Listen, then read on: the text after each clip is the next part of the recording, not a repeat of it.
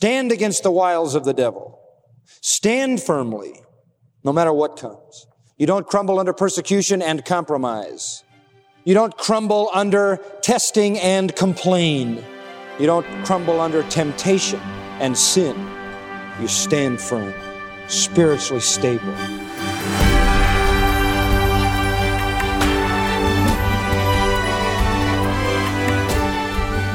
Welcome to a new year of verse-by-verse Bible teaching here on Grace to You. Today, John MacArthur kicks off a series in Philippians chapter 4 titled 7 Steps to Spiritual Stability. Whether life seems pretty smooth for you right now, or maybe you're in the midst of one of life's storms, this study will help equip you for all of life's circumstances. And John, this is the first broadcast day of 2023, so Happy New Year to you and to our listeners. And welcome back to Grace to You. It's good to be here as we look forward to another year of doing what we think is most important, and that is teaching people biblical truth, helping men and women grow stronger in their ability to study the Bible on their own. Yeah, absolutely. That's why we're here. We're back. We're refreshed. We're eager to open God's Word to you in 2023. And by opening the Word, I mean making the meaning of Scripture clear to you. This is our mission, so that you will know what the Bible means by what it says, so that you can apply its truths regularly and consistently and daily in your life. That's why we study it verse by verse. We don't want to leave anything out. It's all for our edification. It's all to make the man of God complete, and it's all to be applied in our lives for the glory of God. There's nothing magical about the start of a new year. It's just a good time to think about setting goals for spiritual growth in the coming months. 12 months from today, wouldn't you like to look back over the previous year and realize there were steps you took starting now, and then you continued week by week and month by month, and now you look back and you see how much growth you had in Christ? That would be a wonderful way to look back. To be able to look back, you've got to start from the beginning, and I hope you'll do that. One thing for sure, we're going to be here day after day, week after week, month after month, proclaiming God's life-changing truth. So come along with us as we begin in Philippians 4, where we're going to look at a series called 7 Steps to Spiritual Stability.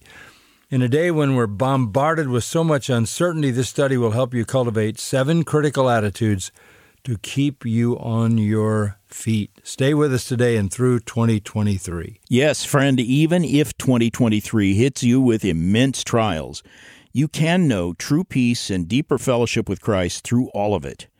This study lays out that path. So here's John to start showing you 7 steps to spiritual stability. Let's open our Bibles together to Philippians chapter 4. We are going to embark upon a wonderful new study of the first 9 verses of this great chapter. And the theme of these verses is spiritual stability. It introduces us, I believe, to a subject that is of great importance. I am convinced that it's fair to say that the Church of Jesus Christ in our country today has experienced a great amount of instability. From the leadership on down, it tends to be an unstable church. It is unstable in the sense that its own leaders do not seem to be able to stand against the wiles of the devil. They appear to be unstable. It is a church fraught with problems and anxiety and worry.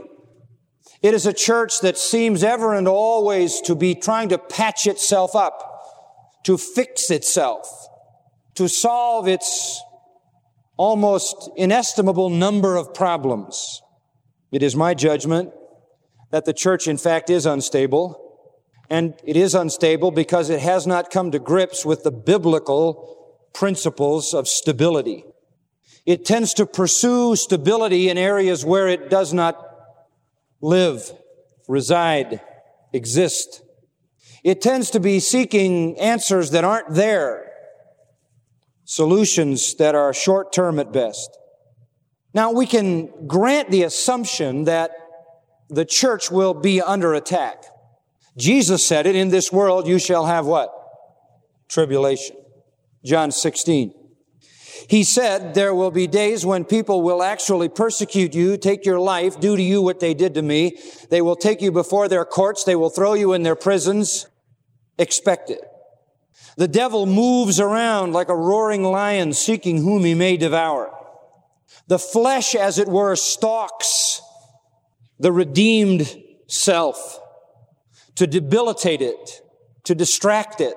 There is the world with all of its allurements that endeavors to entice the believer. We are always under assault. In our personal lives, there will be times of persecution and trial, severe trial. Subtle persecution in our society, which I think sometimes is more difficult than that which is not so subtle. I think in a society where being a Christian costs you your life, and where being a Christian makes you a prisoner, and where being a Christian shuts you off from society altogether, once you have declared yourself a Christian and it's cut and dried, it might be easier to maintain that testimony than in our society where we are accepted by the world to the degree that we want their acceptance, and somehow we are afraid to make our Christianity an issue. And so subtly we compromise because we are caught between being different and being part, whereas in a society where you're definitely apart from the system, there's no subtlety. I think our persecutions may be in some ways harder. I remember a Russian pastor saying to me through an interpreter, I said to him, how is it to pastor a church? Is it difficult? He said, it's easy. You always know where everyone stands. He said, what I don't understand is how in the world you can pastor a church in America, where the compromises are so common and subtle. We have that persecution. We also face personal trials and troubles that cause us to break down in terms of our trust, that make us nervous and anxious and cause us to worry and fret and fume and retaliate and feel vengeance and carry bitterness and bear sorrow. And where do we go to get fixed? We have problems in our marriages and in our families, struggles and dilemmas, and we pursue solutions and resolution. We fight even in our own lives. Strong temptation to sin. And the world is very clever in its allurements, and the flesh is very vulnerable, and the devil is very aggressive, and it is very much a battle to stay stable. Nobody wants to be unstable. Nobody wants to fall to false doctrine, not a true Christian. We don't want to fall under trials and literally get crushed and so depressed that our depression, of course, is unrealistic. We don't want to fall to temptation. I think if you catch us in our moments of spiritual saneness, we will affirm that we want to be spiritually stable. But the question is how? How? Boy, that is a big issue, isn't it? In a sense, you can equate spiritual stability with godliness, Christ-likeness, holiness, maturity. But it is nonetheless very basic to Christian living. And the heartbreak, really, in the heart of God as He views the church today must be over this tremendous, demonstrable instability. We vacillate all over the place. Theologically, in the midst of trials, in temptation, from leaders on down. So how can we be stable? How can we stand firm? How can we get over the ups and downs to an even keel? Well, would you notice the phrase in verse 1, stand firm in the Lord? You might circle that. That is the dominating verb and theme in this entire 9 verses. Stand firm in the Lord. Spiritual stability. Now, the Greek verb here is stakete. It's an imperative command. And it is a military word which means to stand your ground, stand your post in the midst of battle. That's what it means. It means to hold your position while under attack. It means what Paul said in Ephesians 6, in the middle of battle, you've got your armor on, and having done all, to stand. Stand against the wiles of the devil. Stand firmly, no matter what comes. You don't crumble under persecution and compromise. You don't crumble under testing and complain. You don't crumble under temptation and sin. You stand firm, spiritually stable. You can understand how any pastor would want that, can't you? May I remind you again that this is a command? And may I remind you that we have somehow softened our view of God so that commands don't seem like commands anymore? This is a command from the living God through His Holy Spirit by means of the Apostle Paul. God says, I want you to stand firm. This is a command. It comes from God. He demands it. It comes from our holy, almighty, sovereign, glorious God. Now, let me give you a little bit of the context. Let's go to verse 1. And you'll see a couple of things here as we just introduce this basic principle of spiritual stability. Notice the first word is therefore, which always relates back to what has been said. It assumes that what is now to be said is based or built upon what has just been said. Because of this, therefore this. Prior fact leads to this. And what in fact is that? Well, we need only go back into the 3rd chapter. And if we were to summarize the 3rd chapter, we could summarize it this way. You remember it well. We are pursuing Christ-likeness, which is both the goal and the prize of our Christian life. And we are waiting for that upward call of God in Christ Jesus.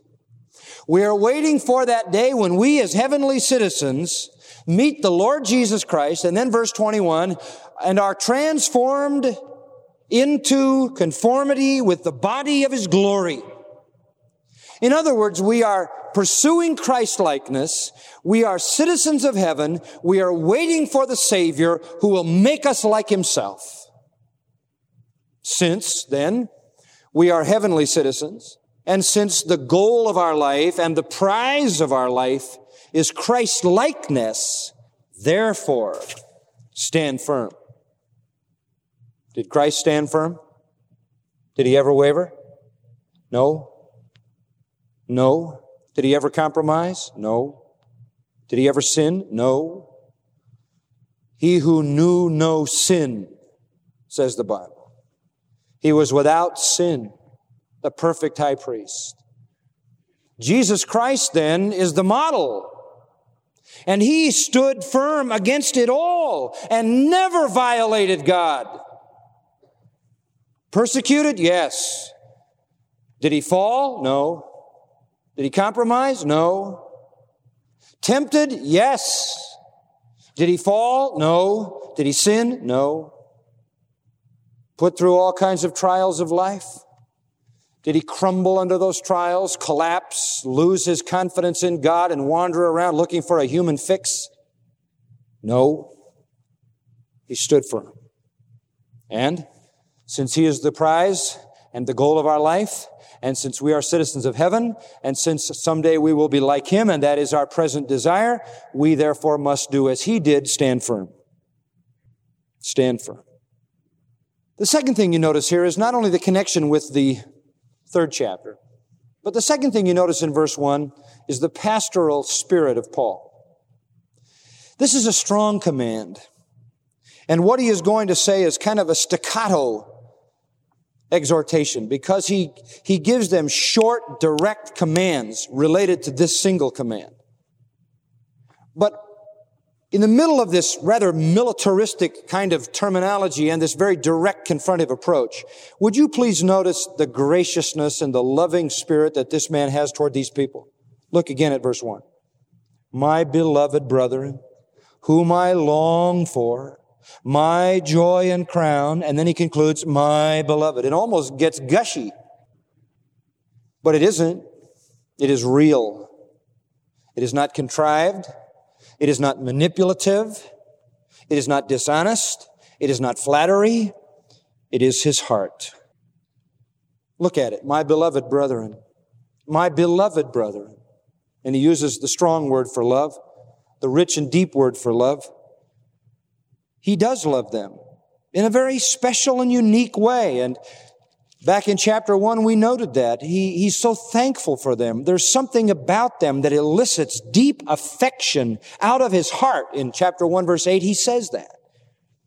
In fact, in chapter 1, verse 23 to 25, he says, frankly, I'd rather go to heaven, but you need me so much, I'll stay. That is a major concession of love. He deeply loves them. He acknowledges that love even in chapter 2 and how he is concerned about them. In chapter 4, he expresses the tremendous bond that he feels because in verse 15 he says, you're the ones who helped me. No one else did. He does love them. He loves them deeply. And there's a bond there. Now listen to me. There's a bond of love that does not preclude such a command. There's a bond of love that invites that command, right? Have we not said that to our children on numerous occasions? I'm telling you this because I love you, because I care about you. And then he adds in verse 1, whom I long for, or whom I desire. And the word expresses that he felt the deep pain of separation from those he loved. Paul was a paragon, obviously, of intellectual capability. He was a master of systems. He was a logician without equal. He was a supreme theologian.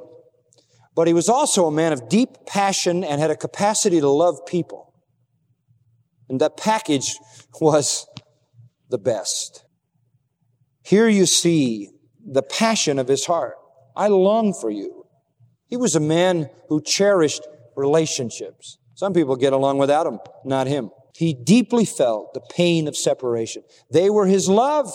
They were his love. Then he says, not only are you my love, verse 1, you're my joy. And I guess that kind of goes together. What do you mean, you're my joy? Well, you give me joy. The joy of my heart is over you. He didn't get his joy out of his circumstances. That'd be hard to do, since he was at this particular point chained to a Roman soldier as a Roman prisoner in a private house in Rome, writing this epistle. He didn't get his personal joy out of circumstances. That would have been very difficult to do, not only because of the physical, but even because of the things going on around him, such as people criticizing him mercilessly, of which he speaks in chapter 1, who were supposing to add affliction to his bonds. No, he had very difficult circumstances. He never gave much thought to them, but he found his joy in people. And he found his joy in the people that loved him and that he loved. He found his joy in his flock. You're my joy. He said the same thing to the Thessalonians when he wrote 1 Thessalonians in 2:19. He says, who is our hope or joy or crown of rejoicing? Is it not even you? Then in verse 20, for you are our glory and joy. And he relates it to the second coming. You're my joy now, and you'll be my supreme joy when I see you in the presence of our Christ. My joy is seeing your salvation. My joy is seeing your growth. And that's why I'm saying this to you. I'm not browbeating you. I'm affectionately exhorting you. Then he says, you're my crown. That is a wonderful statement. Not diadema, diadem, not a kingly crown. Stephanos, a laurel wreath. Basically, in that culture, two people received a laurel wreath. One was the athlete who won an event, and they gave him a laurel wreath to wear. That was the corruptible crown, Paul said the runner gets in 1 Corinthians 9. But there was another person who got a laurel wreath, and that would be a man who was honored by his peers. A great feast or banquet would be held, and this man would be brought as the guest of honor, and as the guest of honor, he would receive a laurel wreath. And what does Paul mean when he says to the Philippians and to the Thessalonians, you are my crown? He means, you are my reward. The wreath was a trophy. The trophy, in a sense, said, this man has lived a fruitful life. The trophy in a track meet says, this man has run a great race. Paul says, you're my trophy. You're the proof of my effective service. You're my crown. You're the reward that says this has been an effective life. Boy, that's rich commendation. What affirmation Paul gives to these dear people. It's just what he said to the Corinthians. You are the seal of my apostleship. 1 Corinthians 9:2. You're the validation of my life. You're my love. You're my joy. You're the proof of my ministry. And then he closes by saying, my beloved again. That's rich affirmation. He says, I love you. I love you so much I long to be with you. I long to be with you because you're the source of my joy and you are my reward. So bathed in this deep and emotional love is this tremendous command. Rising, stand firm in the Lord. As sensitive, as warm, as soft, as gentle as the terminology is around it, it is the opposite. It is firm, it is strong, it is resolute. I want your spiritual stability. The question comes, how? And that draws us to a little word in verse 1. The only word I haven't mentioned. So. This is why I love to exegete the Scripture, taking every word. You just can't miss any of it. This is hutos in the Greek. It means thus, or in this way. That unlocks everything. Because you are my beloved, I want you to stand firm in the Lord in this way. That's what so means. Like this. And then he goes on to explain how. And verses 2 through 9 are extremely basic, practical principles for spiritual stability. And beloved, Paul has, under the genius of the Holy Spirit, collected here the solution to the entire spiritual struggle. It's all pulled together. You want to be a spiritually strong Christian and stable, you have to learn the principles that are here. I believe it's all in the Word of God. It is all in the Word of God. For every difficulty and every stress, it's all here. In fact, in sort of a capsule form, it's all here in these 9 verses. Because I am convinced that the resolution to everything in this matter of spiritual stability goes right back to how you think about God. Did you get that? To how you think about God. And everything Paul says ties in and relates to that. And this must be the objective of our ministry.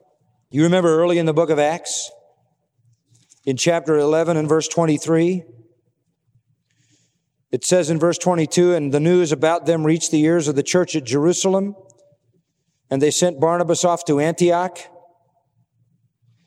Then when he had come and witnessed the grace of God, he rejoiced and began to encourage them all with resolute heart to remain true to the Lord. That's what every pastor does. You encourage your people with a resolute heart to remain true to the Lord. That's spiritual stability. That's what Barnabas did. It wasn't just Barnabas. Peter had that as a goal. In 2 Peter 3:17, he says, you therefore, beloved, knowing this beforehand, be on your guard, lest being carried away by the error of unprincipled men, you fall from your own steadfastness. Peter says, don't fall, stay firm. You come into the 14th chapter of Acts, verse 22, Paul is strengthening the souls of the disciples, encouraged them to continue in the faith. And he said to them, through many tribulations we must enter the kingdom of God. So he strengthened them. He encouraged them, told them to expect tribulation. That's just ministerial function. Paul wrote to the Galatians, he says, look, for freedom Christ has set us free, chapter 5, verse 1. Don't you fall back, but stand firm. Don't fall back into Judaistic legalism.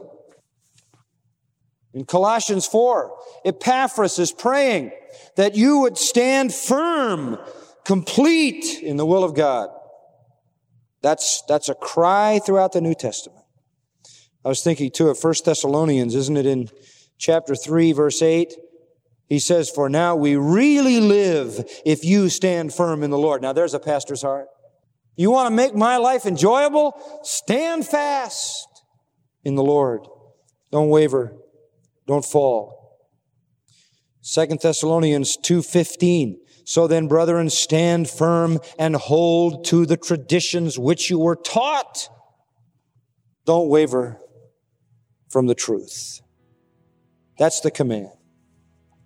I suppose the most familiar expression comes in these words. Therefore, my beloved brethren, be ye steadfast. What's the next word? Unmovable. Always abounding in the work of the Lord. 1 Corinthians 15:58. It was Peter's concern, the concern of Paul, the concern of James, the concern of Jesus, the concern of Jude and John, the concern of the Holy Spirit and of God Himself, that we have spiritual stability. The question obviously has to be answered, how? And we are going to endeavor to go deeply into the things of this chapter that can teach us how.